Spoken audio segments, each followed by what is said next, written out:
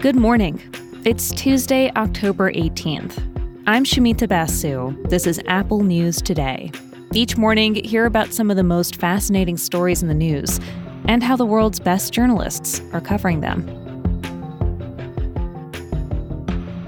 Applications for student loan debt relief are now officially open. The Department of Education formally launched their website on Monday. President Biden stressed how easy the process is before the site went live. You'll be able to fill out your name, social security number, date of birth, and contact information. No forms to upload, no special login to remember. It's available in English and in Spanish on desktop and mobile. The website had a soft launch over the weekend, which let more than 8 million people submit their applications already. As we've mentioned before on the show, borrowers who made less than $125,000 in either 2020 or 2021 will be eligible for up to $10,000 in federal student loan forgiveness. That number doubles if they received a Pell Grant. And the DOE has said that for most borrowers, the application form won't even be necessary. If you've already reported your income to the Department of Education, like through an income-based repayment plan, you should get the relief offer automatically. The LA Times has a clear explainer of what to know about the application. It asks for basic information, like the president said. You don't need to refer to any other documents. You don't need to log into TurboTax to get old W-2s or anything like that. And Biden has warned, watch out for scam calls about this. No one from the government is making phone calls to sign you up for debt relief, so don't give out your information by phone. Applications for this are due by the end of this year. And once they're approved, the Times says the money should arrive before federal student loan payments, which were paused during the pandemic, are scheduled to resume again in January.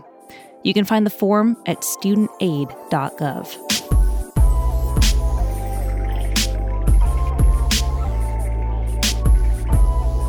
A new NBA season tips off tonight. The league is returning from a busy offseason with several big storylines.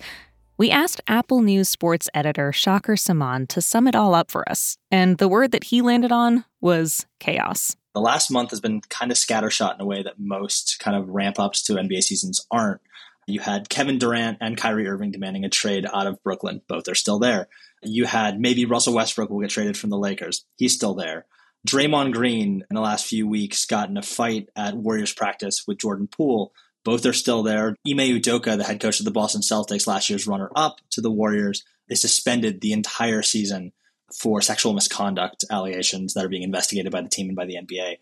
There's a lot of chaos and a lot going on, and we haven't even played a minute of basketball yet. One of the players that's getting the most attention is not even in the NBA. Victor Wembanyama. He's French, he's a teenager, he's over 7 feet tall, and he's been described, charitably, as an alien for his abilities. Shakir says teams in the league are practically throwing elbows to draft this kid. If you told me he weighed more than 200 pounds, I would tell you that you were lying.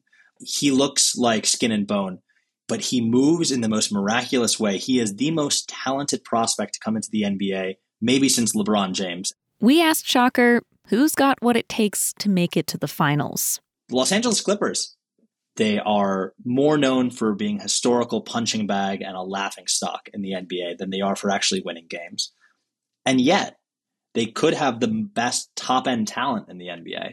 And for that reason, I'm picking the Los Angeles Clippers to win their first NBA title this year over the Milwaukee Bucks. ESPN's got a solid preview of the season. We'll link to that in our show notes.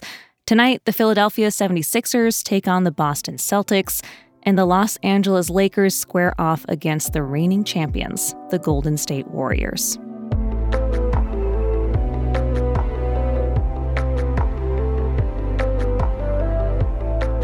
At the end of the month, Brazilians will vote in a runoff election to determine their next president.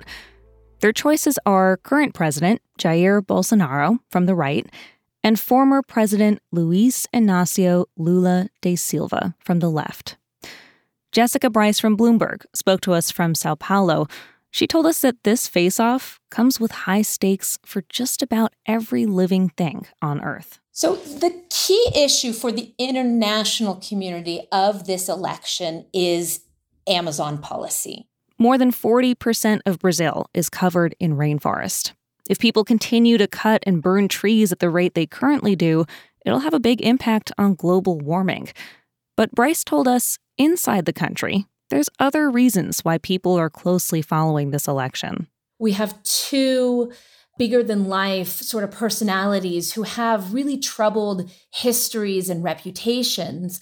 And they have a name recognition that's almost on par with Donald Trump and Hugo Chavez. So people are really paying attention this time around. Lula is campaigning on nostalgia.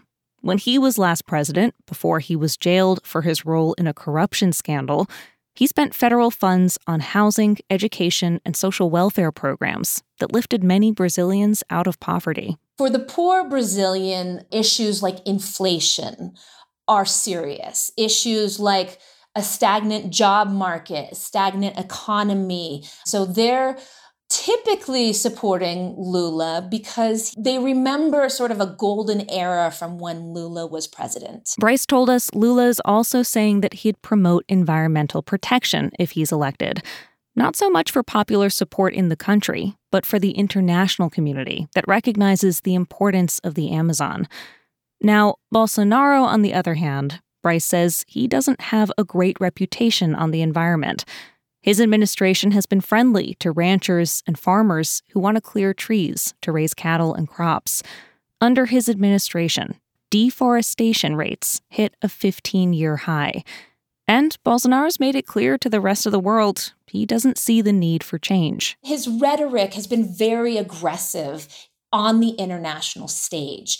He very much says to the rest of the world, you tore down your forests, now it's Brazil's turn. We're a poor nation, this is how we develop, and you all are the ones who are buying all the products that we're selling from the Amazon. The two candidates are now in a heated campaign to win over swing voters in the country.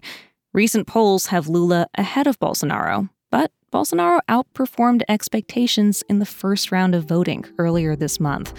The runoff vote is set for October 30th.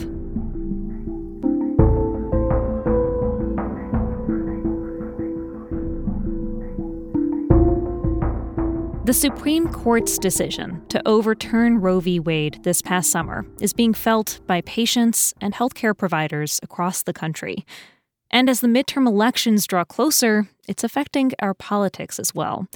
That's the focus of our next episode in our special election series from Apple News Today. My colleague Gideon Resnick is back with me to talk about it.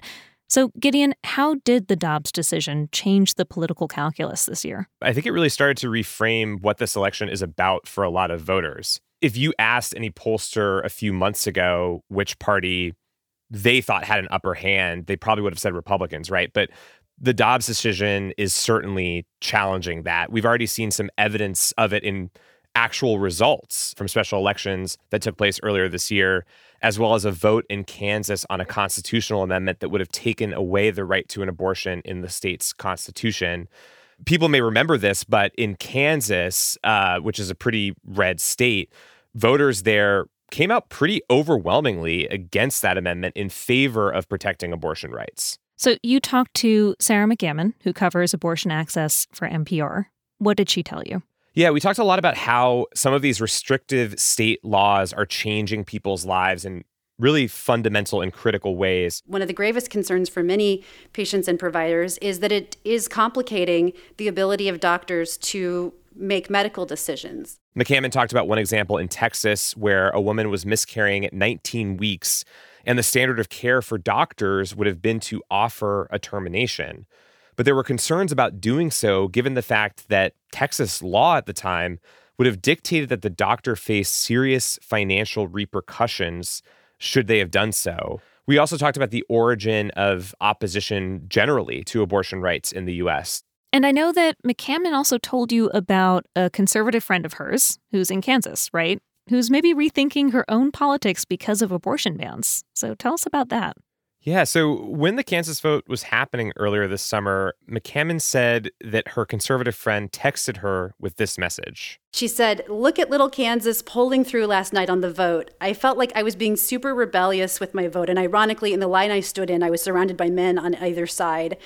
I just wanted to scream, 'You don't know what it's like to give up your body for years. You have no idea.' I cried in my car. It's just so complicated." So that part of our conversation really jumped out to me, but there was a lot more that McCammon and I got into. Well, Gideon, thank you so much. Yeah, thank you so much for chatting. And if you want to hear more about how abortion could impact the vote this November, where it's on the ballot, and how it's changing the approaches from both political parties in these final weeks, you can check out the latest special episode from Apple News Today.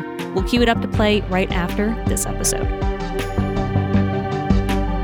You can find all the other stories we talked about today and more in the Apple News app. I'll be back with the news tomorrow.